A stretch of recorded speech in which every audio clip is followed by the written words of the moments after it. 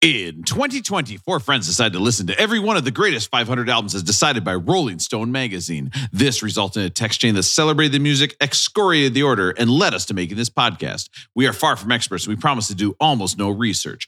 All opinions are our own, unless you disagree. Please sit back and enjoy Beck Did It Better. From 1970, it's After the Gold Rush by Neil Young. Listen, I thought, I honestly... And this is, I'm not joking. Okay. Sometimes I joke at this part of the album, but I'm not this time. I thought this album was about my long balls and it was called After the Cold Flush. After the Cold Flush? You know, you're getting old when you get on a toilet and you're like, are my balls going to hit this water? Like, not good. This is not the first time we've had this joke. I know, but guys, I'm so stupid. All right. Let's go to K-Rob and see what's going on. Station. What's up, everybody? This is K-Rob, K-R-O-B. Listen, Big Wolfman Rob is down on his knees. He's begging you. Can you tell other people about this podcast? We're judging our self-worth by the number of downloads, and that ain't good, baby. Oh, yeah. We work hard to make this podcast, and we hope that you like it too. But we have to say,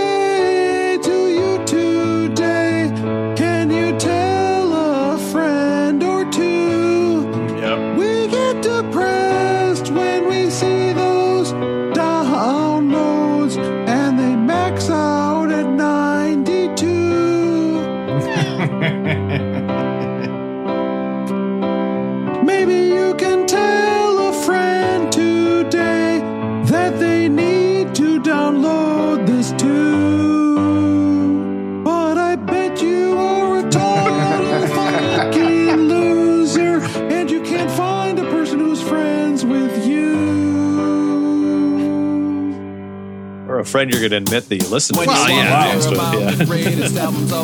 took a turn. That definitely took a turn. That was. I like how we moved along from dumb shit listeners to total fucking losers. Well, I mean, just imagine sitting there and listening to this podcast and then being done with it and being like, okay, time to go on with my day. Like, what the fuck are you doing with your life? This is how vicious we are after 100 episodes. Think where we'll be at 200. God. Oh, yeah, definitely. It's not like, a linear scale. Yeah, it's going to increase exponentially. This podcast is just Russ and I after Aaron left in a fit, and Matt just doesn't show up anymore. So this is episode 201. The Fuck Tons by the Fuck Tons. Let's listen. We've got, I think, we're up to like, you know, we joke, but it's true. We're at dozens of listeners, right? Yeah, it's true. And we're like this literally close to being able to say we've got hundreds of listeners, right? Close. And so we need just like a few more downloads so we can bump that up to say we've got hundreds of listeners. I love to joke and be like, this podcast, I do it for fun. And it's a hobby and I do it to hang out with you guys and to make you guys laugh. And, you know, it's a fetish of mine. But it really is true. Like when I see the download numbers go up, I genuinely get excited. So I am telling the listeners out there, listen, I know you're not going to tell somebody about the podcast. I get it. But how about this? Why not at work? Just randomly airdrop it to somebody. They won't know it's you. I've been doing it on the subway for months. Okay. People love it. They can't get enough.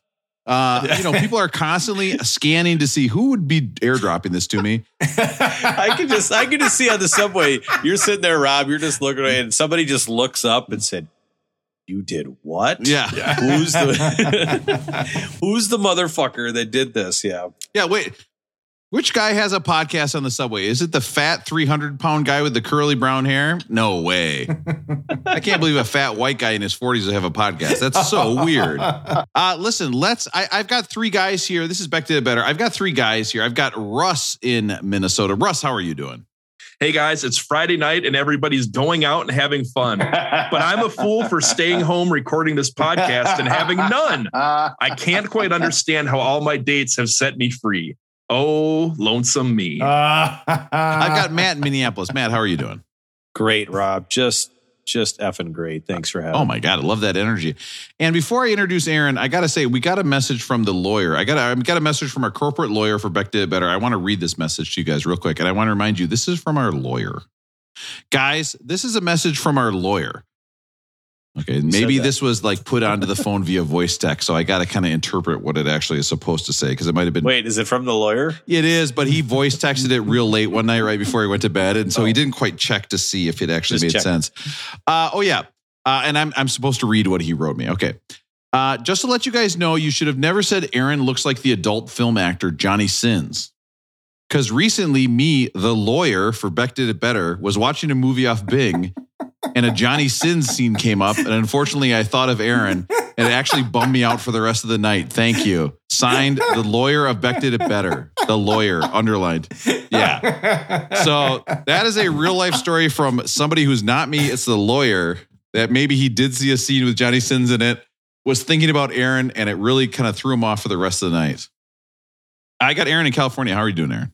I'm honored to know that lawyer was thinking about me at that heightened state. Rob, I just want you, as we're recording this podcast tonight, I just want you to remember what your good book says. That's all I'm thinking about. Let's talk about some Neil Young. Oh my God, I'm trying to think of a book. Noah's Ark? That's not even a book. I just thought of Noah's Ark. I think that's the book Neil is referring to. Yeah, but I don't know. God. I don't think Noah's Ark is exactly the story he had in mind. But I could be wrong. I mean, he's probably an animal rights enthusiast. I'm so stressed out. I can't even think about this anymore. Listen, we have to get into rolling going. Aaron, how's it going with you? Oh, man. It's going great. Tomorrow's a big day. I just noticed before I got on the call tonight, I noticed tomorrow's a big day. It's new coffee day in our house. So always nice when that coincides. Yes. With the dead last pick of the most interesting thing we can talk about. It's new coffee day. Wow, new coffee day. Let me guess. Mr. Irrelevant. We're going to go with coffee beans. I mean, what the fuck are you talking about? Like, new coffee day. I mean, we don't buy the same coffee all the time. Shut up for a second. That makes me think that every other day at your house is old coffee day. That's bad. Are you just like reusing? You're like, listen, honey, I figured out a way we can save $1.75. We're going to just reuse the coffee beans. You would be appalled at my coffee budget. All right, Russell, hold on. Russell and Rob, you guys mute your mics for a second here. Let me have a Rosie, how often is new coffee day? It's around every 5th or 6th day, depending on the size of the bag. So of beans. you're getting beans, and are you picking out specific beans? Is it the same beans every time, or no? It's almost always different. So we always have a good lineup right now. So right now I've got I got this Peruvian coffee from Little Wolf, which is a Berkeley roaster. I've got the bittersweet from Mother Tongue, which is an Oakland roaster, and then I've got an Ethiopia from Highwire, which is another Oakland roaster. I just keep them in a lineup, and whenever we finish a bag, then you check and see which one was roasted, longest ago. Open that one up, and that's what you drink for the next week. You don't have like two different containers, like where you're grinding on Saturday mornings, and then or I don't know how you do it, even if you grind it that day or whatever. But do you switch up? Right, so you got the Ethiopian on Saturdays, and you got the Maui Wowie on Sundays, or what? I've thought of that. That's actually a great idea, man. I have thought about that. We only have one airtight canister for keeping the coffee beans fresh, so we just do one type at a time. But I have thought about getting a second canister so that we could switch off. But yeah, we just do one at a time. All right, Russell, turn your mics back on. Okay, Mr. Irrelevant's done. So, thanks, by man. the way, appreciate you, man. Appreciate you. I just want to say that when Aaron was explaining the types of coffee, he was just holding up cans of Folgers. He's a liar. He's holding up instant coffee. He's trying to brag to us. Oh yeah, this is a Berkeley roaster. Like, we're gonna look that shit up. Forget about it, Aaron. So, Aaron, how are you fucking with coffee? Like, what are you doing? Are you doing a pour over? Are you doing a French press? What are we doing here? Oh, I'm so glad you asked, Rob. For the longest time, we grind it ourselves. You grind it right before you brew it. And for the longest time, as soon as my son was born. For the longest time, this story sucks my fucking balls. And once my sucks and it's really boring. That was a good round. Very nice work. When my son was born, we were afraid of spilling hot coffee on the baby. Episode 2. Jesus Christ, Aaron. You can't just say that on a podcast. We started making iced coffee. I've shown you my iced coffee setup. You put the Chemex on the scale. You measure out some ice. You do the pour over, and then it's the Japanese style iced coffee. It drips down onto it's flash brewed iced coffee. Mm-hmm. But we stopped doing that. We stopped doing that last August. we bought a Technivore Mocha Master, which is a Dutch coffee drip machine. And that's what we make now. And it's delicious. But yeah, you grind it right when you're going to make it, and you make some coffees. Tomorrow morning. Is it true that when you're making beans? Is it true that when you're making coffee Japanese style, you always want sumo of it? What? Hello? Is my mic on? Did my mic turn off again? No, that's on. Sumo of it. I mean, maybe if you haven't had a Tokyo of something, you'd like want a little bit of it to balance yourself out. Yeah, that was a good one. I quit the podcast. Goodbye.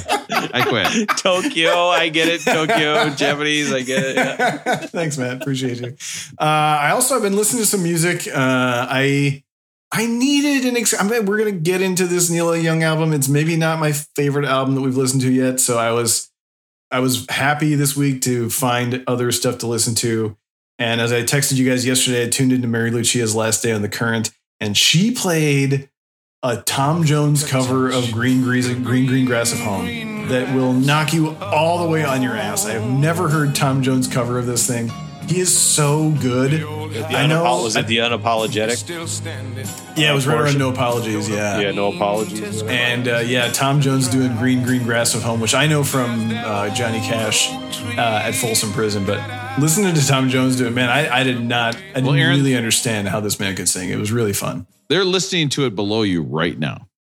It's so good. Everyone just enjoy the stylings of Tom Jones doing Green Grass at Home. Sex bomb, you're my sex bomb. Okay, Tom Jones is alive, right? There's certain people in the world where I'm like, is he alive? I'm not sure. Still doing stuff? Pretty sure he is still alive. Is Tom Jones? He was like a Vegas guy, right? Like he was just like a show person. Imagine how good of a star you have to be to get famous with the fucking name Tom Jones. Like this Tom. Yeah. And now, the one, the only Tom Jones. Like it seems like a fake name. It's like a fake name that you give to a hotel when you're cheating on your wife. You know what I mean? Like, one room for Tom Jones, please. Will you be paying by check? Oh, no. Cash only, please.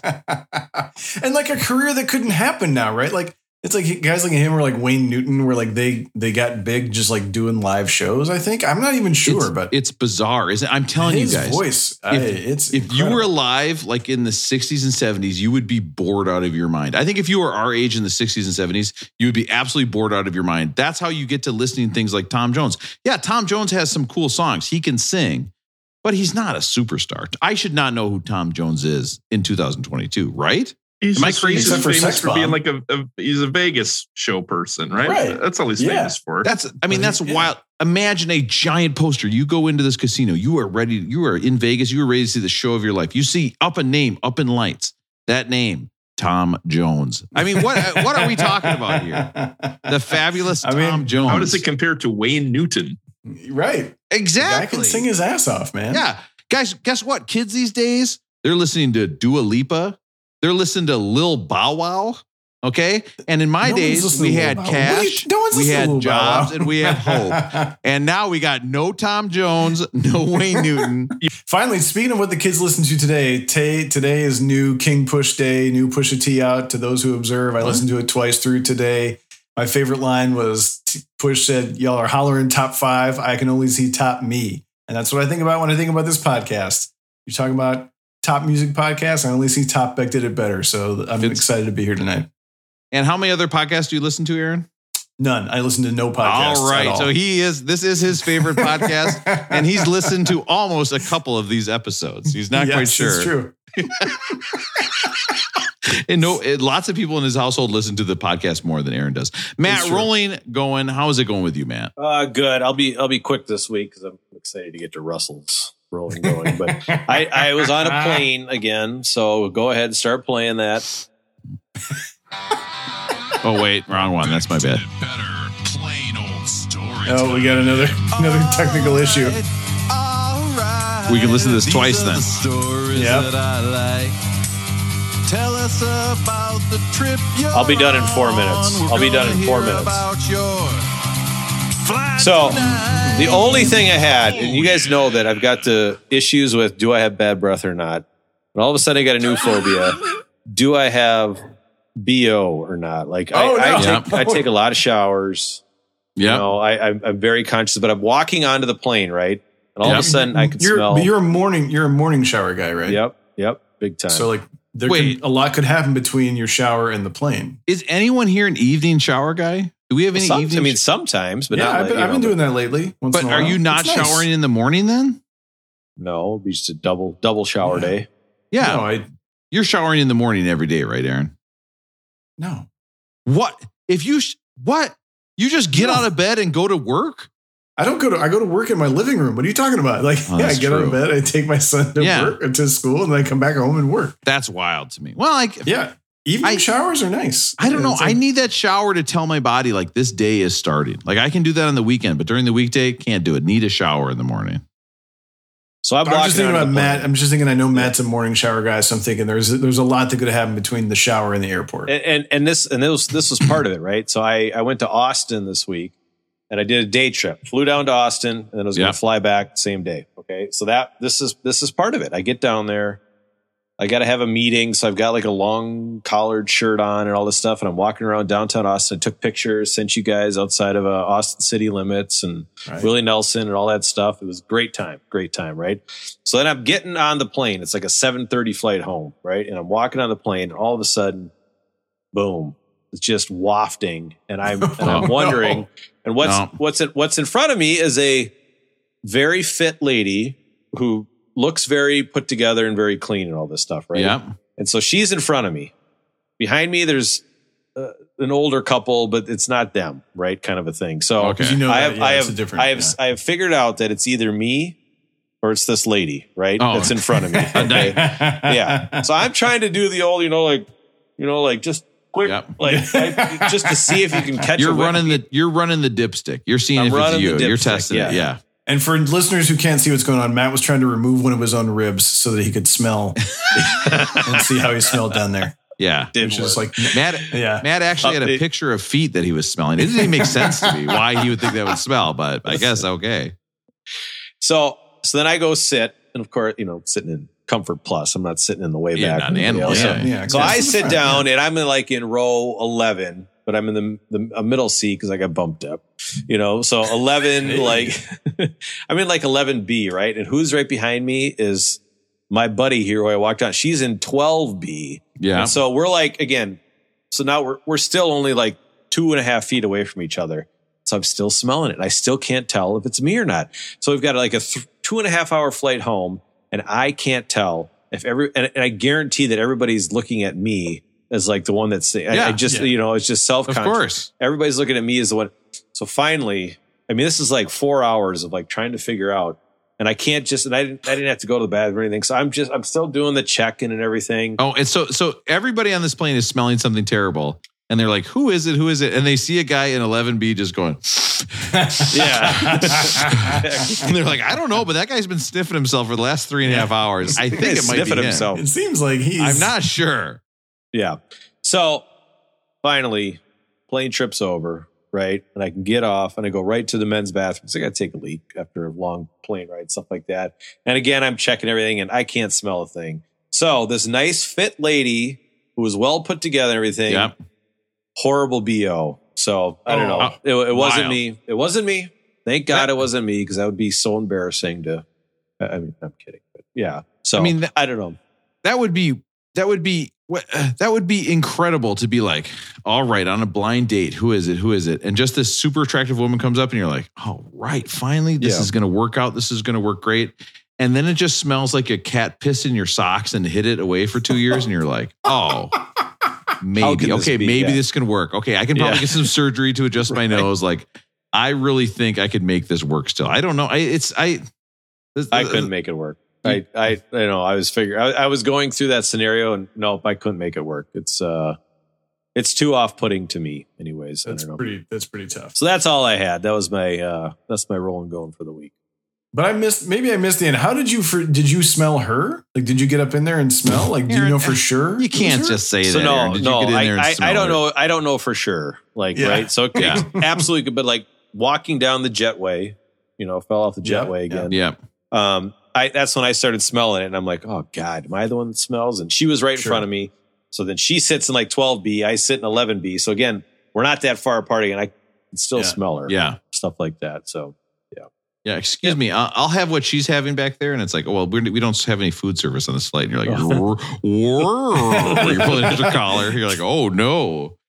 Can I get one of those Big Macs? Thanks. Right. Yeah. Oh, you guys have fish fillets on this flight? This is so good. Thank you so much. It smells like somebody's got like 3 or 4 of them back there. Could you? I'm just gonna turn around to 12B and see who's got these fish fillets on this flight. It smells like a fish fillet. Oh no. Okay. Oh, you. Yeah. Do you think you could just go up to her and say, "Listen, you have BO. Maybe you change your life. Maybe it's for the better." Again, the rule is, I forget who told me that. I wish I could remember who told me the rule. If it's fixable in 5 seconds, you tell them. If it's not fixable in 5 seconds. Yeah. I think it was me, man. I think I told you that rule. Was it? Yeah. Yeah. That was very good advice. I use it all the time now. Rolling going, Russell. How's it going with you? Rolling going. Things are going okay in the real world. That's so funny. Okay, in the real world. Things are going okay. In the real world. In podcast land, and not so great. Things are. How's your life going? Okay. Imagine that on your tombstone, Russell. Russell, here lies Russell. Things are okay. Do you know anybody, though? Do you know anybody where you ask them, like, hey, how's it going? Oh, not that great. You're like, oh, fuck. I didn't really care. I was just trying to be nice. Want me to get out of here now? Get out, or listen, I was on this plane and somebody thought there was a bunch of fish fillets and they turned around and it was me. I am not having a good day. Actually, thanks for asking, though. What album are we talking about after the Gold Rush? Is this time for the rating system? Okay. So sometimes life's going good and then you're recording a double podcast and the main host has had a few screw ups to make the time go longer. And then, goddamn, sometimes when you use a computer and it does one of these automatic, it has to do updates. Yep. And you hit ignore, and you ignore it like 20 times. Mm-hmm. Eventually, it just shuts that shit down. Yep. And you lose everything that you had open. So in the real world, things are okay. In the podcast world, they're going shitty. Struggle bus. Struggle bus. I was thinking, like, I bet that's like me deleting all these emails I'm getting from my physician. Like, just I see it and I'm like, delete. And then you got to the computer shutting down part and I was like, well, that hasn't happened. So it's not like that at all. It's so stupid. Why would I even think of that?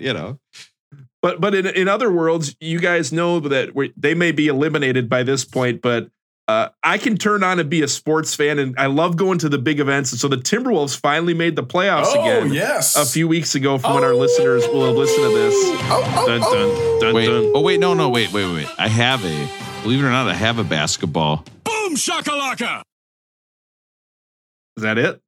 What do you mean? Is that it? I mean, is that something you hear every day? Boom shakalaka. Listen. Okay. If you go to the basketball game and you yell boom shakalaka, you're going to have at least 4 to 5 people turn around and be like, oh, we're there. Mildly fun. He's on fire. Hey, buddy, that was okay. In the real world. So back in the real world, when I was a sports fan, I used to be a big Timberwolves fan. Aaron and I had season tickets with some buddies. I'm a big Timberwolves fan. It's me, Luke Longley. Good day. Yeah, he's got an Australian accent, Rob. Yeah, I said good day. Yeah, one of my favorite basketball seasons of all time, 2003-2004. KG MVP. Put another shrimp on the shakalaka. Yeah. Boom shakalaka. Yeah. That's not a knife. This is boom shakalaka. See, it's he's on fire. He's on fire. Oh, he's yes. I've got that one. Okay, so the Timberwolves finally are in the playoffs again, and the game was happening the other night. I was like, I have to go. I love going to big sporting events. I'm super excited for it. So I go to I just have to interrupt you because, just to give it back. So rude. So you got like free tickets, right? I mean, you got free tickets to go to the playoff game? Nope, I paid for the tickets. Oh, you paid? Okay. That's good to know. Just checking in. Okay. So what? I don't get the question though. Oh, just that you paid to go to this game. I did right? pay to go. It just feels like important background information. Just like I'm not sure. I don't know how the story turns out, but it's probably important to know. Good. Yeah. You know. I paid just under the amount I would have paid to go to a Rolling Stones concert a while back. So, actually, I got pretty decent tickets. So we got in, and went to the game. The problem is this event started the same way the Rolling Stones event went, where you had to wait in line for an hour to get into the stadium. You get there a half hour before the game and you think, oh, we'll get in 15 minutes or so. You'll see everything. It's 45, 50-minute wait to get in. Missed the first half of the first quarter. Missed all the introductions. And there were lines out the door. There were thousands of people, hundreds of people behind us. Was everybody yelling? People missed the first half of the game. What? Were people yelling and getting pissed off about it? You know what? People weren't yelling, but what happened is they filter everyone at Target Center through the same doors. There is no regard for what COVID used to be or anything. And they just jam-packed people in there, and there were railings. And so you couldn't really tell where you're supposed to go. So there's a point where you're just filtered into the stadium and you're in there for 20 minutes and you can't move. And people are just jammed in there. People are trying to go the wrong way and you're just slammed in there like sardines. It was a horrible, horrible way to start off an experience. That sounds so like erotic. That. I think jammed together like oysters would be more erotic for Rob. Yeah. Oysters in a can, just with the oil and everything. Smells like fillet of fish out here in this line. It's so weird. Especially when I was waiting in line the whole time next to Luke Longley, and he's so tall, he's like smashing his junk up against my face the whole time we're waiting in line. Horrible BO. He's got horrible BO. So then I go to the game, and the game's going well. The Timberwolves are crushing them. They're up by 25 in the first half, and they blow the first half lead. They go into halftime only up 6. So you're like, okay, typical Timberwolves. We'll see what happens in the second half. They build another 25-point lead. They blew it and lost by 10. I was at one of the biggest collapses in Minnesota sports history. I can't, we were texting about this, and Rob was like, Russell, you're at one of the biggest collapses ever. And I was like, no, this isn't even top 10. Like, this couldn't even be top 10. And I wasn't watching the game, full disclosure. And then when I read about it, it's shocking what happened to them. It's like 2 25-point leads. Like, I've never heard of such a thing. I watched like the last 4 minutes, so I didn't know that they were up by that much. I saw literally when Tyus Jones, Minnesota's own Tyus Jones, hit a 3 to go up, right? To go up by 2 or something like that. And so then I'm watching through and I'm doing the dishes, and then the after Russell, you didn't hear it because you weren't there, but the after part of Charles Barkley and whoever else they've got on the TNT after show. Charles Barkley is just saying, this is the dumbest team I've ever seen. That is an embarrassment to basketball. What the hell is going on? How you have to be dumb to lose a 25-point lead in the playoffs twice, and all he's just ripping on him. It was hilarious. Brutal. And the roughest thing about it is Timberwolves fans are so starved for any sort of success, right? You go in and the atmosphere was amazing. It felt like a finals game because everyone is just, we want one home win in a playoff game. Yep. And people were standing the whole game. So I was in the lower deck behind the hoop, but all of the lower deck, other than the first few rows, were standing the whole game. Most of the upper deck standing the whole game. I was like, it's been a long time since I've been to a sports game like that or a sporting event like that, right? Yeah. But I was going to share some of my experiences and see if this is your style at a game or what you would think of this. All right, let's hear it. So the first one is, and Matt will probably have thoughts on this because he is a referee in his non-podcasting time, but the people in the stadium that are bitching about the referees the whole time. So there was a point where there was clearly a bad call. They showed the replay. It was clearly a bad call, and the guys behind us are screaming obscenities the whole time, saying that the NBA is rigged, and they wouldn't let it go for 20 minutes. What are your thoughts on people that are bitching about the refs the whole time? I never understood people who think that anyone wants to hear what they're thinking at the game. Right. I used to sit in front of guys like that at the Vikings game, and they'd be like, you got to pass it. And I was like, who exactly are you guys talking to? Do you think Denny Green is down there oh my God, this guy back in section 113 says we got to pass it? I didn't even think about that. The guy from section 131 is who we thought he was. Yeah. I mean, and that's why he yelled the advice. Yeah. I think if so by the numbers, home stadiums are one of the only things that can sway calls, right? I mean, we know that home teams win more often. So you do have power as a fan, but just yelling indiscriminately doesn't work. You gotta pick your spots. You got to make a noise that carries. Like that's why booing works, because you got to do it together. You can't just yell for no reason. That's not going to work. But you will be able to pressure a referee into a call later in the game at some point. And I saw Aaron, he does have an influence on the game, because I saw Aaron on the Instagram post say, hey, can some Back to the Better fan please cover their hand in glue? And can you run out on the court and try to glue your hand to the floor? And that was Aaron's idea, and it worked out. So thank you all just so much to that foot freak who decided to. I don't buy Tyson chicken, but Matt had a thought. Matt knows better than I. I mean, all of this now, right? Like the guys that are NBA refs are unbelievably good, right? Yeah. And I try to explain this to referees. And I try to explain this to other people too. Like, there are times to make calls and there's times not to, and they are so good at knowing when to make a call, when not. I mean, because you can call a foul in every play, right? It's like holding in football. You can call holding on the offensive lineman every single time there's something that goes on. To understand like the ability to not make calls versus make calls, when to do it, and then like how like precise they are and good they are, and they're going to miss one or two, right? Or if you're Scott Foster, you're going to miss them all.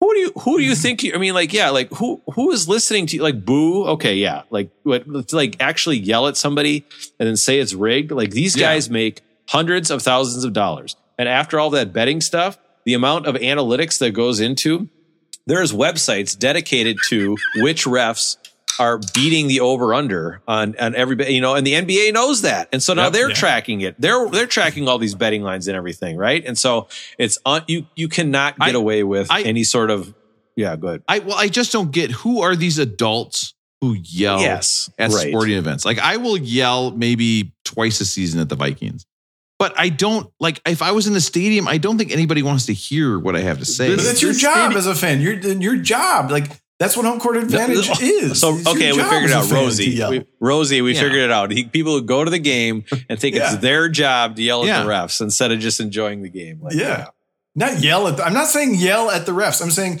when an actual bad call happens, because they do, not that often. When an actual bad call happens, it's your job to boo the ref, because that's your one chance. That's your one chance to influence the game as a fan.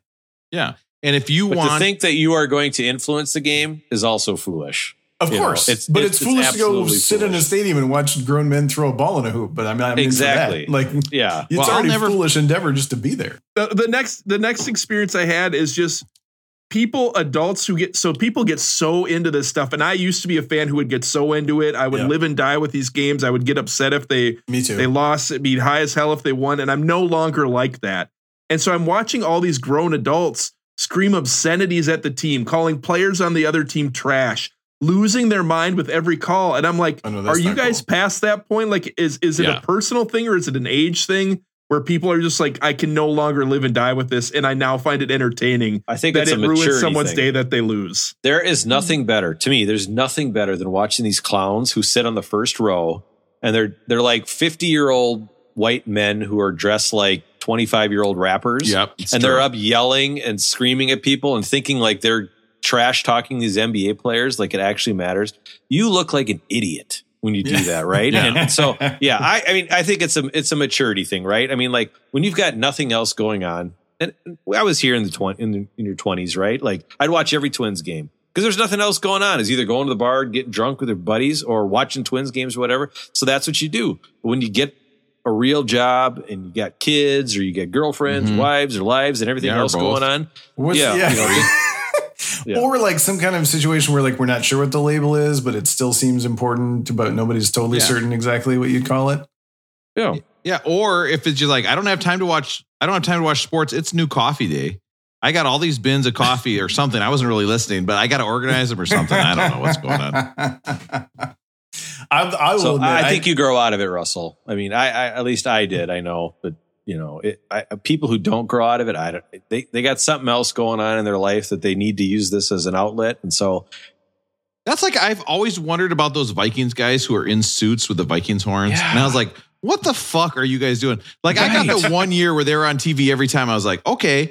Then they started showing up at fucking away games. I was like, are you fucking serious? You were getting on a plane and flying to fucking Pittsburgh to watch them play the Steelers and dressing in that outfit and just praying you get on TV for 10 seconds. Or like that Viking guy who's in the front row in the end zone. He lives in Winnipeg. He comes down for every home game, dresses like that, and then, wangs on his shield or whatever. I don't know. I mean, I would love to tell you guys that I'm not going to live and die with the Warriors in these playoffs, but I still have not gotten over games 5, 6, and 7 from 2016. I still can't get over the 2019 game 6 when Klay got hurt. And I wanted to tell these guys I would never watch them again when they moved to San Francisco, but I love Klay Thompson and Draymond Green so much now that you're a new car owner of a Honda, you're kind of high class, You're leasing that new car. It's true. Maybe I should try to get to a game, the playoff game this spring. So when the Warriors inevitably don't win the title this year, I don't know if I'll be able to record an episode that night. We'll see how it goes. Well, let's just hope they win the Western Conference at plus 230. Not that it's a big deal to anybody, but that would be really nice if they just pulled off the Western Conference. I think that would be great. The final question I had was, how about the adults? So in the third quarter, they come around and they give away these little bags, and you're like, "What's in the bag?" And I immediately know what's in these bags. What's in the box? What's in the box? Yeah. Thunder sticks are in the box. What do you think of adults who open up the bag? The kids, I'm all for it, right? Yeah. I could see a 10-year-old kid having a blast, taking these things out, blowing them up and hitting the Thunder sticks. But what do you think of adults who take the Thunder sticks out, blow them up, and hit the Thunder sticks at the game? How are you even watching the game? You can't see the damn game if the Thunder sticks are in your way. That's bullshit. You cannot be a grown man putting together 2 big balloons. Or woman or non-binary person. It's like, well, it's kind of Karl Anthony Towns, and then me. I'm kind of the sixth player here. It's like, shut up. Like, I think anything in a stadium. Would you do it in your living room? And if the answer is no, don't do it in the stadium. Like, you should not be banging 2 things together. Like, I mean, I would do that in the living room or the kitchen or like anywhere. I'm not that picky. Right. I mean, I do it every night for all the nurses still, but that's totally different. I've got 2 Thunder sticks. I'm going every day for the nurses, and they kick me out of the female bathroom over at the hospital. And I'm like, this is for the nurses. What? Nurses can be men too, Aaron. Think about that for a second. My final question is, and this may have to be deleted, but my final question is, yes. What if you go to the game and you get a drink or 2, you get a beer, and one of the beers is on the ground, and the person you're with just accidentally happens to kick one of the beers over? What would your response be? How nice are your shoes? Not nice. Oh, then no worries. Then just go get another beer. So, like, what's the scenario? Are we like dating this person, long-term dating? Is there like plans to stay with them for a while, or I mean, what is the scenario with this person? It's just a much broader question, man. It's a much broader question than that. I mean, if this was somebody I was first dating, I'd be like, "Oh my gosh, are you okay?" You know what? I'll get up. I would say maybe if you've been married, I don't know, 17 years and 6 months or something like that, I would be like, what the fuck? You always do this. I think that's one of my favorite ways to start an argument is you always do this and then just let it go from there. I think that's a good way. It's like starting up a chainsaw. Like, you're always ruining my night. Like, I just want to do I might as well have taken your mother to this game. Jesus. I'll tell you what. So that's the game for you, right? For me, here's the game. I'm sitting down. I'm watching the playoff game on TV. My wife and my oldest child are flying to London, right? The next day. Cheerio. I'm just about to sit down. The game starts in 5 minutes. And my wife does a very cool thing of looking through all the passports and then turning to us and saying, yeah, I fly out tomorrow. I can't find my passport anywhere. Yes. And I was like, this is the one thing I want to do today is just watch this game. And she's like, yeah, here's something you can stress about all day until I find it at the very last minute. And I was like, this is always the last place you look too, right, Rob? Yeah. And now she's in Guantanamo due to a timely call by me. Rolling going, Rob. How's it going with you? Listen, here's the deal. Somebody today at the Dwayne Reed. First of all, I have 2 Dwayne Reed stories. One is yesterday my daughter wanted ice cream. You have a lot more than 2 Dwayne Reed stories. I went to get ice cream and I was like, oh. I thought they had it on lockdown. I got to be a hero for my daughter. You know, my wife's out of town, so I'm in a spiral. I'm staying up all night. I'm eating like 10,000 calories a day.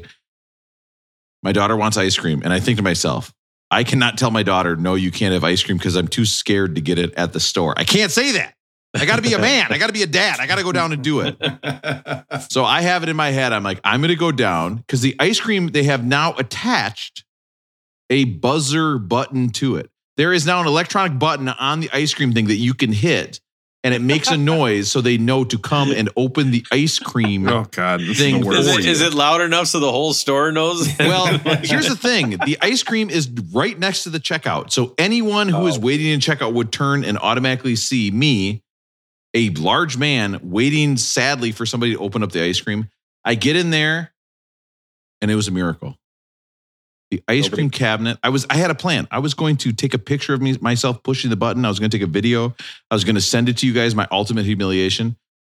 It was unlocked. The freezer was unlocked. I could do whatever I want. Nice. So I got 2 things of ice cream. I bought them and walked out. But I did go check the deodorant just in case that was unlocked too. Still locked down. Could not buy the deodorant. Disaster. But then I got up to the cash register and the guy working there was an absolute hero because I scanned and he reached over.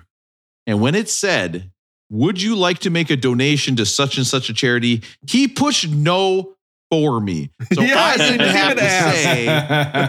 have to basically say with my fingers, fuck those kids. No, whatever it is, just no.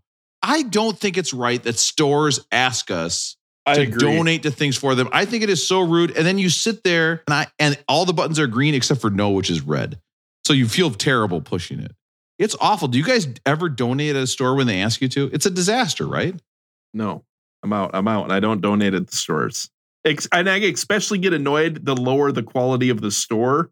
And I know this is bad. But like if I go to my gas station, you guys know my gas station where I get my ice cream and whatnot. Yeah, I was going to say like ye old ice cream. When they're like, hey, are you willing to donate to this? I'm like, what the fuck? Well, like I'm just trying to get like a pint of ice cream and some gas or whatever. Like I didn't come in here to donate money. If I wanted to be a nice person, I would do that on my own. Leave me alone. Yeah, I donated before. Yeah. Maybe. Yeah. I told the IRS how much I donated this year. Exactly. Aaron, you're donating, aren't you? I often click yes. I mean, I'm skeptical that it's actually going anywhere, right. But yeah, it's like $1, and I was like, yeah, I'll go ahead. But I'm skeptical. Like I haven't seen the receipts to see where it's actually going. But yeah, I'll often click yes. Can you just imagine Mr. Reed of the Dwayne Reed Fortune sitting on a Caribbean beach, laughing at Aaron as another $1 goes into his bank account? I mean, he's just watching his bank account grow. Yeah. And good. Now I can donate this as a tax write-off for my giant business. You dumb piece of shit, Aaron. Why would you push $1? It's $1. How much does $1 cost? Baller. So other than the donations at the store, what is your thoughts about when you go into a store? Let's say you go into, this has happened to me at a Subway restaurant. You go into a Subway now, and if you go through, they flip and they ask you, do you want a tip? Are you guys now tippers when you go into Matt, when you go to Chipotle, do you tip on your bill or not? If those things pop up, I tip. Yeah. You know, if they're ballsy enough to say, you know, I don't like if I go to like CVS to pick up something, you know, and it's like, hey, you want to run up $1 for the Children's Network of America or whatever? Like, I never do those. Oh, totally. Yeah, let's get into the album. Let's talk about rock and roll. All right. It's time for nobody's favorite part of the show. Let's talk about As Russell said, what album are we talking about? Yeah. So we are talking about After the Gold Rush. This is Neil Young's album that was right before Harvest, the last Neil Young album that we did. They got tons of downloads thanks to him getting kicked off Spotify and people asking to listen to Neil Young and instead listening to our podcast. He didn't get kicked off. He didn't get kicked off. He resigned. True. So I like to think of people saying like, oh, I think I'll listen to some Neil Young. And then it comes on and they get to hear my 5-minute long parody making fun of Aaron over and over and over. That's what people are listening to. They think that's Neil Young. It gives me how bad you still feel about that. I'm over it. So this is really Neil Young post kind of Buffalo Springfield. And really, this was he recorded this album kind of in the middle of being with Crosby, Stills, Nash, and Young, obviously, when he's in it. And it's funny because that band, when he joined Crosby, Stills, and Nash as kind of a songwriter, kind of rhythm guitar, their first gig was in Chicago, and there's a tape of them saying, hey, listen, just thanks for having us. Tomorrow we're going to go to this place called Woodstock. We've never ever heard of it. Woodstock, the concert that arguably made Crosby, Stills, Nash, and Young so famous, that was their second live performance ever together. That was. I mean, it's crazy. So he's coming off of that, and basically, of course, everybody gets in a fight with each other in that, and they come out and he records After the Gold Rush, And what's wild is that he recorded this album based on a movie script written by Dean Stockwell, who is a friend of his. Do you guys know do you recognize that name, Dean Stockwell? Is he from Quantum Leap? He is Al from Quantum Leap. Yeah, he is the robot / hologram / Ziggy computer guy that is always with him when he finds out and talks to him about what situation he's in. By the way, a show I think I may have seen every episode of. I think I may have seen every single Quantum Leap. I watched that show a ton growing up. It's a classic, right? Oh, it's so good. And then when this album came out, it's so funny because Rolling Stone basically said, none of the songs here rise above the uniformly dull surface. They hated it. And then 5 years later, in 1975, Rolling Stone was quoted as saying, it's a masterpiece. So I love that in 5 years, they're like, actually, this is really, really, really good. Let's get into Rush. After the Gold Rush by Neil Young. Guys, just like my math teacher said, tell me why. Did you guys get that? Tell me why. I think typically you use X, but Does Neil Young do everything in falsetto, or is this a falsetto, or is this his normal voice? This is his voice, man. Like he has a unique, in the most strict sense of the word, unique voice. There's no other voice like this. I've never heard an interview with him. I must have, but does he talk like that? It's a little higher. It's it's a little higher. You could tell when you hear him talk. It's not like he's down here like this and then singing up here. You know, like you can tell that it's not what a range man has. Yeah. Hey, this is me, Neil Young. I mean, it sounds like he's like just got done with a long run. Matt, what do you think is the opener? You're a big Neil Young guy. I know big Neil Young will show up later. Giant Neil Young might visit us later. But what do you think of the opener compared to Harvest? I don't want to give away too much about my takes, but like this album is not the best album in my mind, and it doesn't start out well. And there's a couple great songs, but I think he really gets going. It really gets going more on Harvest for this kind of transition from his Buffalo Springfield, Crosby, Stills, Nash and Young days to more of a solo career. I got to tell you though, this After the Gold Rush song, I think this is a banger. I think this song is so good. There's a version of Johnny Cash doing this on his American collection, and it's so good. I don't see how you can call this a banger, though. This is like the exact opposite of a banger, right? Yeah, it might be an enjoyable song, but I think it's a banger. I love it. I get excited when the song comes on. I think it's fun. And is he singing about climate change and environmentalism or not? Absolutely. I mean, he's singing about that, but this is also the song. The reason it's so weird that's like Knights in Shining Armor and then the Earth Running, and in the 1970s is because that is a song based on that Dean Stockwell script. So basically he was having trouble writing songs. He got the script and he was like, this script is so good, I got to write a song about it. And then the song makes absolutely no sense. And then you'd be like, well, who would watch this movie? It doesn't make any sense. Only love can break your heart. And it makes me think again about Aaron at that dance, getting dumped by that woman, running into the boyfriend. Makes me laugh every time I think about it. I did speak with my brother who didn't know that story, but he does know the Lothario in question. And he reminded me that gentleman was a Drake Relays champion. So it's not like I lost out to just some schmuck. Right. Sean was a Drake Relays champion. Like that open thing where anybody can just come run, that one? Yes. He was an 800 meter. He was a 4x8 champion. Isn't that kind of like just sign it up for like a 10K or something? Like just as long as you get your application in time. Yeah. Folks, welcome to the Drake Relays. Tonight's attendance is a record 6. Aaron's dad and that's 5 other people. 5 if you do not count me, the announcer man. Yeah. Jim Duncan, who was the longtime announcer of the Drake Relays, his famous saying was, "Everybody sits, everybody sees." I was thinking that. Wait a minute. So it's such an exciting event that the announcer is telling everybody to sit. Yeah. Because otherwise, I mean, it's pandemonium. Otherwise, like people are going to go nuts. You got to remind people to sit down so they can all see. Just bedlam. That 4x4 finishes. It's drama, mayhem. And here they come down the stretch. Please sit down, everybody. Please. Please sit down, everybody. Thank you. Exciting stuff. Aaron, to be fair though, 4x4, if he's a relay person, means he's not that fast to even run his own race. He's got to run as part of a team.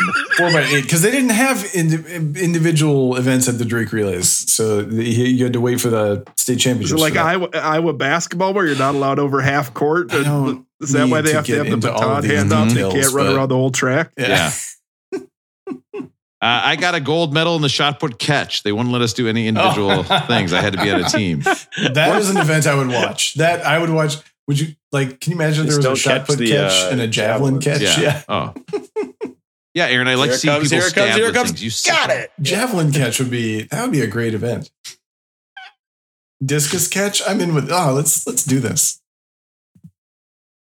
Ice cream catch? I forgot I'm here. How about high jump catch? You got to catch your partner before he hits the body. I love this. Hit the mat. Yeah. Or partner high jump where you get to launch your partner over the bar. Was there anything better in high school than just jumping into the high jump pit? Practice? Like if you could get any chance, I was at track practice and I could jump into that high jump pit, I took it 100% of the time. I would jump and just fly through the air and land in the pit and be like, this is heaven. This is great. We were in college baseball, right? Playing in the field house, we'd practice, right? And so of course it was like, how far can you throw it to an outfielder that he has to go and dive into that pit? Oh, and you're like a 22-year-old adult, and it's like the funnest thing in the world. Diving in the. I had a friend in high school who told me after high school, he goes, I had sex with some girl on that high jump pit. And I was like, that would be the best thing ever. That's like heaven on top of heaven. It's like having sex with a cloud in heaven. That's how good it would be. Isn't it like a car though, where you wouldn't want to tell anyone because then that's half the fun is that other people don't know that you did it? Like your parents in that van, Rob? I don't know what you're talking about. I'm pretty sure all that got edited out. His dad, his dad knows what's going on. Oh, right. Southern man. That disco ball. Southern man. We finally know the trick to move Rob on to the next song. Yep, we did it. We found it. Let's talk about his dad's sex man. All right. So this song kind of fits into that whole rivalry that he had with Leonard Skinner, right? Yeah, remember we talked about this about. Yeah. I mean, this is 7 years before Sweet Home Alabama comes out, right? Mm-hmm. But well, it's kind of a duo with Alabama off the next album, right? Where he's basically like, hey, there's this whole section of the country who's not taking civil rights as seriously as they should, or are actively stopping it, and I'm pissed off about it. I mean, right? It's interesting to have a artist who is like socially conscious, like Neil was. I think it makes the songs way more interesting. I was actually reading that between this and the Alabama song, he actually had some regrets about some of the lyrics that he had in the songs, and that he actually went on and wrote songs for Leonard Skinner afterwards as kind of like a reconciliation. I thought that was interesting. Yeah, and he covered Sweet Home Alabama in some live shows, I think. Mm-hmm. I'm pretty sure. I thought this was one of the better songs on the album. What did you guys think? I think to me, it finally picks up a little bit. Yeah. And I don't know what it is, and I should dive in just a little bit more, but it feels like I jump it. The first 3 songs, right, are like 2 guitars and maybe a couple backup singers, and that's about it. Mm-hmm. And you're finally getting into maybe a piano in there, but now you're finally getting to like a full band behind it. Starting off with Southern Man, and this is the Neil Young that I like. Not like the really soft songs, but when you've got the full band and the full backup behind them. So I think in the electric guitar, this might be the first like real, rock rhythm guitar that we hear, and then some solos on this album, right? I hate to say negative stuff. I cannot stand the song Southern Man, and it is 100% because of his voice. His voice is tough to listen to. It is. I mean, the idea that you would be sitting there and be like, what song should I listen to? What song? Okay, I'm going to listen to Southern Man. It's just like, wah! It's like, okay, thank you, Neil. We get it. Things are not great. But that's what I was asking about the falsetto, because all the songs are like that, right? That's his voice. Yeah, he doesn't change. I mean, that's his whole I career. Thought he kind of has like, to me, this was like the distinct sound of Neil Young. Like, this is what I heard in Harvest. Maybe I'm wrong. Matt knows these albums better than I do, but this sounded more like Harvest to me. But you know what? You guys were mentioning earlier how he's resigned. He's not on Spotify anymore. But there are other artists out there that are still on Spotify that do Neil Young type music. And one of them is Beck. Oh, you guys know Beck has a song that was inspired by Neil Young. The song is called Say Goodbye, and it's from Morning Phase, which I believe was the album that won the best album the one year. Check the song out. Say goodbye. Is this the album that screwed over who? Taylor Swift or Beyonce or who was it? Might have been Beyonce. Oof.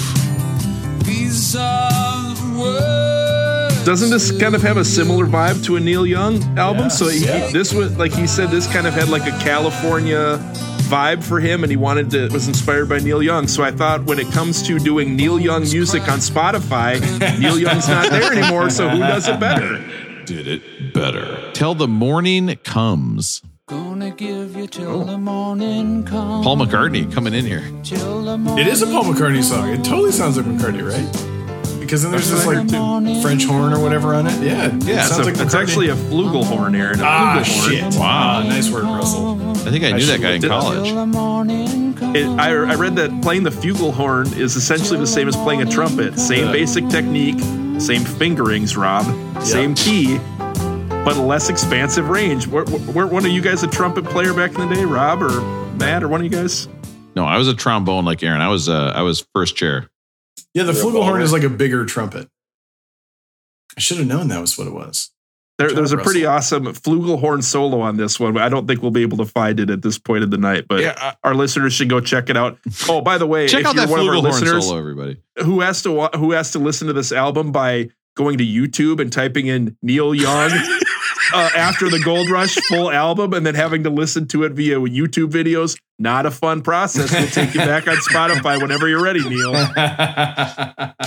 I respect it. I respect his principles, but my method of now listening to his music is not a pleasant one. I got to admit something to you guys right now. Do you know how I consume all my music right now? How?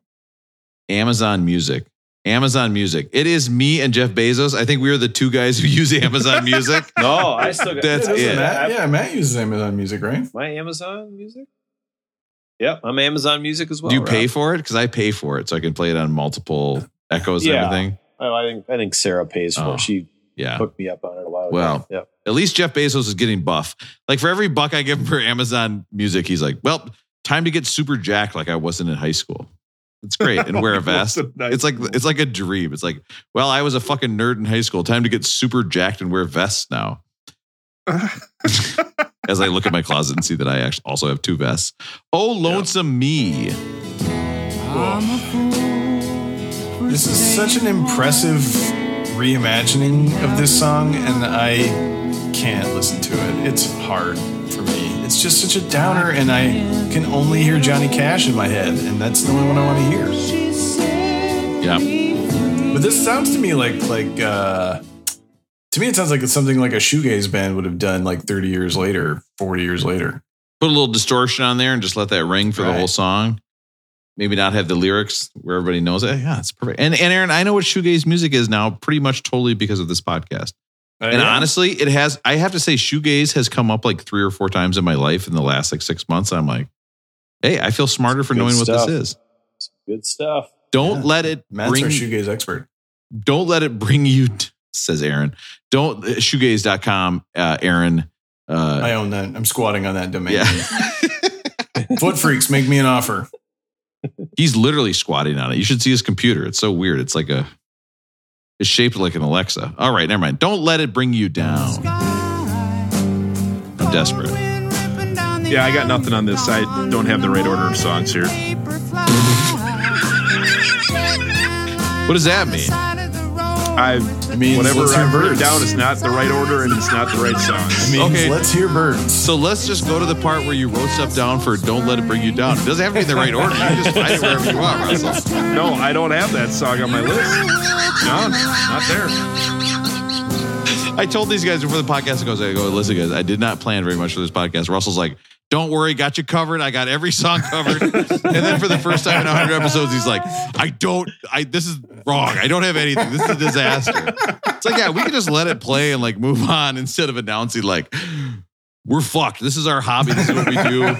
We are getting lazy. We are actually not preparing as much as Rob, we used to. Can you see what I'm giving you in the Zoom right now? What am I giving you? Well, it looks like one of the birds. The bird. No, I'm giving you both the birds right now. No. Watch this. Look at these. Look how small my birds are. I mean, I can't give my end takeaway, but like, what's the setting to listen to this album? Like, when would you put this on? It's a hard listen for me. I like Neil Young, but actually, we've talked about this before. I've done Neil Young drinks from Booze and Vinyl, but Booze and Vinyl has After the Gold Rush in the book. All right, so what are they? The problem is, the last time we talked Neil Young, I got a little liquored up because I drank side A and side B, and that was not the good way to go. Yeah.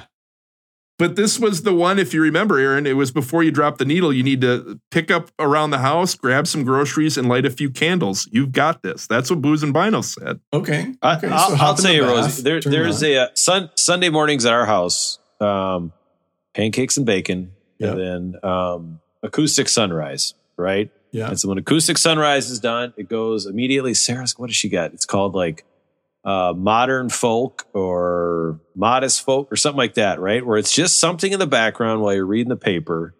And, so you got, that's a very, very soft, slow song. But then you get the melody and then the harmonies that come in. Yeah, and it kind of kicks up a little bit. And so it's great background music. That's the best way to describe it. Matt is spot on. It also says when to spin when you're making him or her dinner during sweater weather. I read this was about comforting your lover that you're about to leave. Like, have you ever had to do that when you're about to break up with someone, Rob, where you had to comfort your lady in your sweater vest before you broke up with her or not? And just be like, okay,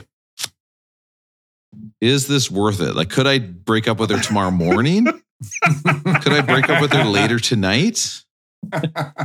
Could I break up with her maybe 2 weeks after I start dating this other girl? Like, that would work too, right? Like, I think that would work. How did that breakup go, Rob? You've told the story about how when you were broke up with once, you got angry and drove fast home and announced you were going to drive fast home. What do you think? What was the reaction when you broke up with that other lady that had some overlap? Well, first of all, I don't think I did it very well because she kept showing up at various places in my life. I told you that one time she showed up at the football game and she was on one side. She brought you Chipotle, right? But she brought me Chipotle, and I was like, oh, this is tough. This is a tough life decision. I think I should have been like, you can't show up and bring me Chipotle. Like, that's part of this breakup. We can't do it. I don't know. It's, you hate to see it happen where people can't see me naked anymore. Like, that's just not a part of their life anymore. They're not going to see me nude walking around. And that's a major part of their life that's over. They're not going to get to examine every square inch of my body, Russell. So you can imagine it's heartbreaking for them. And it's tough for me. Is that like the kind of thing they would do when you dance? When you dance, I can really love to examine every inch of your body. Is the part, it's in parentheses, I think.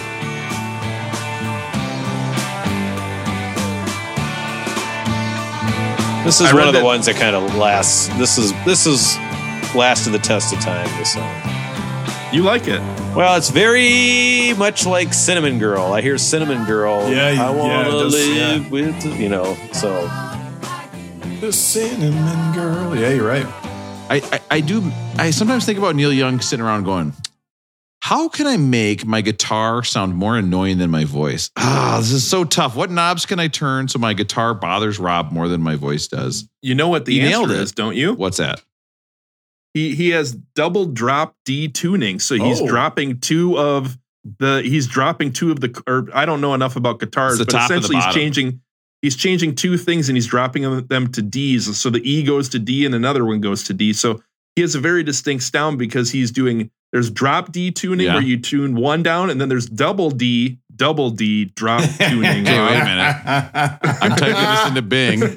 Double D's drop. My computer's slowing down. I better turn off my video while I search this. Sorry, guys.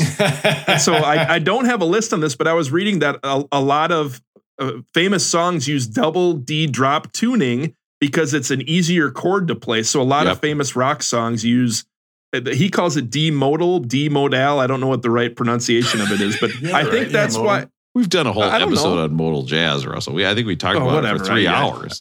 I didn't listen to that part. Fat Bottom Girls is one of those songs. That's double D drop D tuning. Isn't that kind of why his guitar is so distinct, or it's so recognizable as he does that tuning, Rob? Yeah, I can hear that where it's that you go a little lower. I just think the tone on his guitar, it just drives me. I don't know. It drives me right up the wall.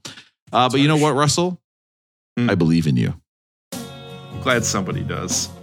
Oh no, things are okay with Russell. They're going okay. Going okay. I was reading on Genius. I saw Neil Young was playing the Vibes, and I was like, "What's the Vibes?" But then I remembered last week we talked about the Vibes. We talked the vibraphone with Erykah Badu. We did. We talked Vibes. We talked Roy Ayers. Vibraphone. Wait a minute. I got to change my Bing search here. Never mind. Yeah.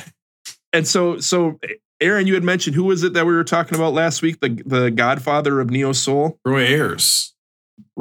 So I started like researching a little bit and reading a little bit about the vibraphone. So I thought we could do a list of the greatest vibraphone songs of all time. Yes. Wow. I'm excited for this. And part of the reason is we had to clear up some confusion because Aaron didn't know what a vibraphone was. I know what it sounds like. But I couldn't define it. So Aaron, Russell, what does it sound like? Help me. Make that noise right now, please. Oh God, he did it. I think that's actually right. It's got a mellower and damper sound compared to a xylophone, which is crisper. Oh, nice, Russell. So a xylophone is medium-sized wooden bars. Medium wooden bars. Okay, right. I'm out. All right. Glockenspiel is smaller with metal bars. Okay, well now I'm back in. I'm kind of back in. A marimba larger with wooden bars or pipes. And then a vibraphone is larger with metal bars or pipes that have a vibrating sound. So I think, Aaron, you were right with kind of a mellow, damper sound. I was wrong. Aaron was right. Thanks so much. Appreciate it. So the first song on the list is from the blaxploitation film Coffee. Oh, so good. I love that. This is Aaron's guy. Is it Randy Ayers or Roy Ayers? Roy Ayers. Help me out. Yep, Roy Ayers, the godfather of neo soul. Check him out on this song. Check out the vibraphone. It's badass. I want to hear it. Say goodbye. This is Beck. Oh shit! Go to the one that says Roy here. No. Ooh, he's so listen to this. Oh, it's so nice.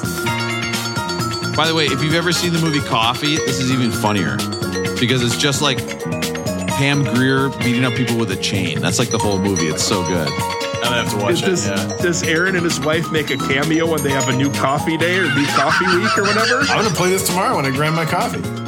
Ooh, I'm gonna be making this beautiful Peruvian coffee. Coffee is the color. Roy Ayers. Ooh, yes. Russell, thank you.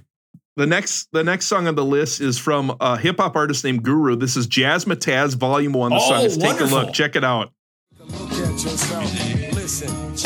Yeah, Guru got way. Who's he got on the vibes? You hear that in the background? Yeah, who's playing vibes? Oh, that would be Roy Ayers. If you just heard him. That's he just said it. Yes, he's back. He's back. He's a badass vibraphone player. This is awesome, so isn't nice. it? Yes. You know, Russell, who sang that song? It's Guru is the name of the artist. I bet he's good at the vibraphone because he's got those 4 arms when he's fighting Raiden and Sub-Zero. Goro. I don't think there's any Mortal Kombat. Listen, if you got that Mortal Kombat joke, type in to the Beck line, #Goro. #Goro. If you've ever listened to hip hop music, who is your guys' go-to Mortal Kombat character? I was always a Scorpion guy. Back, forward, C. Yep. Get over here. What was your guys? Who did you take in Mortal Kombat? I was not a Mortal Kombat player, so I have no idea what you're talking about. I think I did Sub-Zero when I could, but I was bad at it. I did Johnny Cage because that was the only one where he did the splits and punched you in the nuts. And I thought that was the funniest thing of all time. He's obviously the worst character in the game, but he did punch people in the nuts, which me in middle school thought was the height of culture. I thought the world could have ended right there and I've been like happy. Punch some guy in the nuts in a video game. Next song on the list. I don't know if she's made the list very often, but what Aaron's one of his favorite artists is Whitney Houston. This is from the album Whitney. Love Will Save the Day. Check out the vibraphone on this one.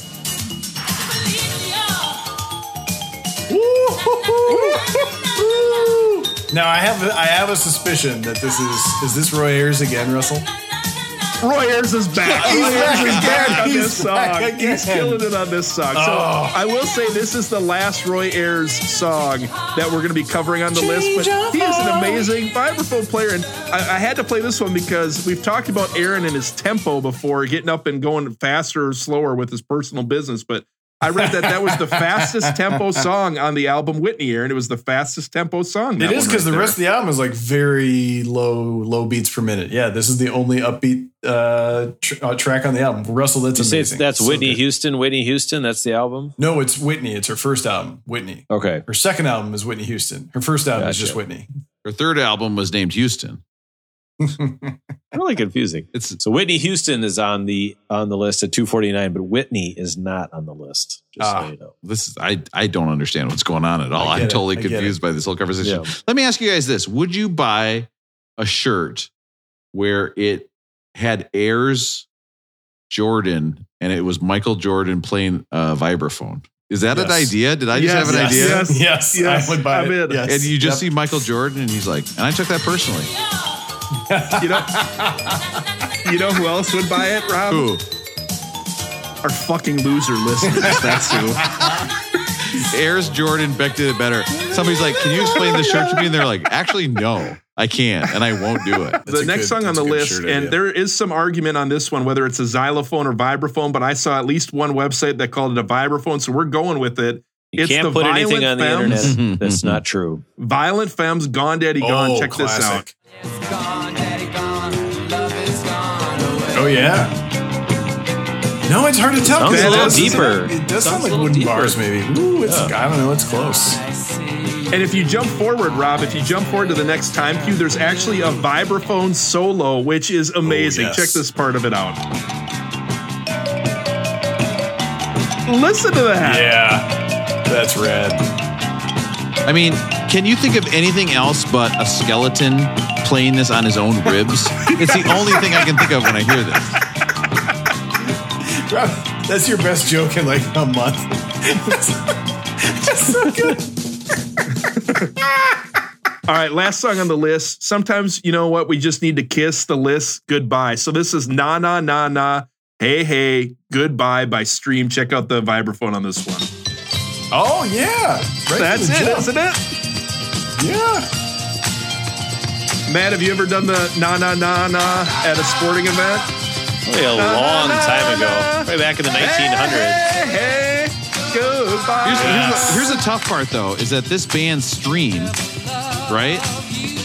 They opened with that song at their concert. And it was so confusing. It was a disaster. Or they did it before the encore. They did it with the last song, and then they did the encore, and everyone was fucking gone. Their encore was a lesser known song. Hey, please come back. Do you guys want to know who one of the backup singers on that song was? Yes, absolutely. Tommy Mottola, who went on to be the husband of Mariah Carey, Rob. Wow. What? Yes. He's driving around that red snowmobile. What a lucky dog. Russell, that was easily a top 5. In fact, I'm going to go so far as to say, Russell, that was the best vibraphone list I've ever heard in my life. Such a good list. Hey, did it give you good vibes? That list, good vibes only, my dude. How about this? It's a picture of Roy Ayers coming out of the grave, playing his ribs like a xylophone or a vibraphone. Shit, I didn't say it right. And then underneath it says, Airs Jordan. My coffee's getting hot in here. My coffee's heating up. He's out of a grave. You can see on a map he's in the country of Jordan, and it says Airs Jordan. I can't stop, and I won't stop. Okay, guys? The grind is real for me. You got to own it. The grind is real for me. I do this all day, and it's not even a big deal to me. No big deal. Cripple Creek Ferry. Oops. What's the deal with this song? Like, it's such a weird track. What is folk singers' obsession with Cripple Creek? Cripple Creek, right? The band sang about Cripple Creek. Why does everybody feel like they need to sing about Cripple Creek? I don't know. Where is Cripple Creek? Is it a Canada thing? I think it's a Colorado thing. Okay.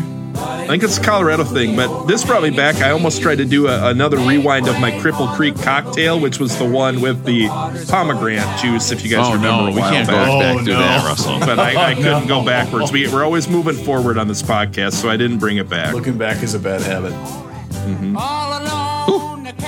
I kind of like these minimalist. I like the minimalist Neil Young songs more than I do when his guitar and him are yelling at me. I think it's... I don't know. I get it. I like that more. Listen, let's get into the very popular and patented rating system. And now it's time for everybody's favorite part of the show. The patented and very popular Beck Did It Better rating system. Oh, yeah. I mean, that clip right there is 25 seconds long. Like we have a 25-second long sound clip that we play every episode. It's insane to me. It makes it this whole thing is wild if you think about it. And you know what else is wild? The fact that Rolling Stone magazine came along and said, this is the 89th best album of all time. Neil Young, after the Gold Rush. We love the sound. Okay. We didn't the first time. 5 years later, we thought it was a masterpiece. Do we think that 89 is a great place for this album? Okay. That would be a rolling, well-toned. They did it perfectly. Rolling Stone, hats off to you. Listen, if you think it's perfect at 89, that is rolling, well-toned.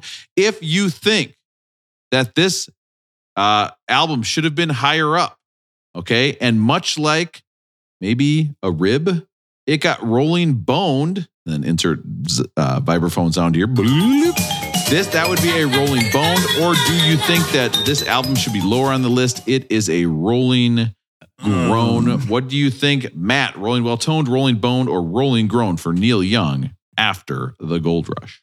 As I mentioned earlier, this is not one of my favorite Neil Young albums. I'm looking at the list now. There's 6 Neil Young albums on the top 500. Oh, probably fuck. Probably all right, a couple too many. See you guys. Yeah. See you. Last episode. Goodbye. Yeah. 6 of them? So we got 72, 72, 90, 302, 311, 407. Well, the 296 is Neil Young with Crazy Horse. But, you know, my favorite albums from 1992, Harvest Moon, is not even on the list. So again, I dig into a lot of Neil Young. This is not one of my favorite. I think this is a turning point for him to kind of get to the solo career and get away from kind of the 70s and into his, what I like is a million different instruments with a million different singers and a huge band behind him, kind of a thing. And so I think he's getting to that, but this album on a whole is rolling groan. It should, well, I don't even know if it should be on the list, let alone top 100. So, Russell, what do you think? Rolling well-toned, rolling bone, or rolling groan? I've been thrown off by hearing that he's got 6 albums on the list. I thought it was just fine. It was an enjoyable listen for me. I didn't dislike it by any means. I enjoyed listening to it, but for me, it just felt like a less exciting version of Harvest.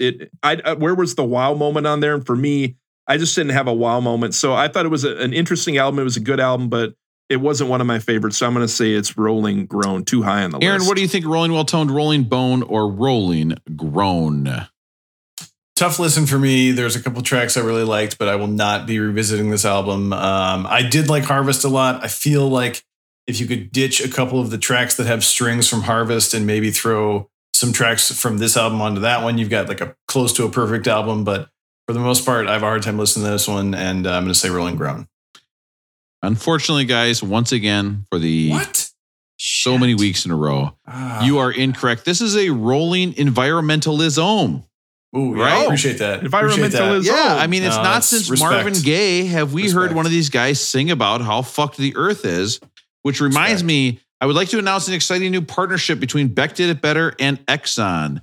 Exxon, working hard to make the planet better and not so fucking smoky all the time. Not so fucking smoky. So that is great.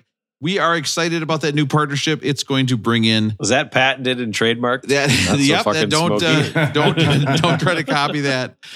It's ours. Listen, next up, is your kink hearing a guy from New Jersey sing about the size of his engine? Have I got the band for you? It is Bruce Springsteen, Darkness on the Edge of Town. I don't know if I can wait till we record that. I'm excited. I can't wait. Let's do it right now. This is a fucking mess, guys. We have set ourselves up for failure. This is a disaster. Look it up online. If you want to hear from guys who chat. What are the chances of us doing another vibraphone list before 500? It's 100%, right? I mean, those are so fun. I loved it. Beck did it better. You guys, I failed to share one detail about the Violent Femmes song Gone Daddy Gone. It turns out that the vibraphone was played by their bass player, Brian Ritchie, who was also proficient at playing the shakuhachi, which is a Japanese bamboo flute, Rob. Ooh. I know you've referred to other things as a bamboo flute before, haven't you? Have you been playing the bamboo flute, Rob? Yeah. Are you going to play sumo bamboo flute tonight, Rob? Hey, give me some more with that bamboo. I can't. What is the joke even? I don't even know. That's good, man. Naga, no. No. Not going to work here any longer. The bamboo flute's not gonna be vibrating, not gonna be vibing anymore. Oh my God! Yep. This is where we're at. The bamboo flute jokes. Okay, guys, listen. I could have gone with I'm not gonna Okinawa. Well, that I'm not gonna wait. Okay, you got it. Not gonna know. You got Okina worms. I believe I'm not gonna open that Okina worms. Oh God! Oh, you nailed it. Stuck the landing.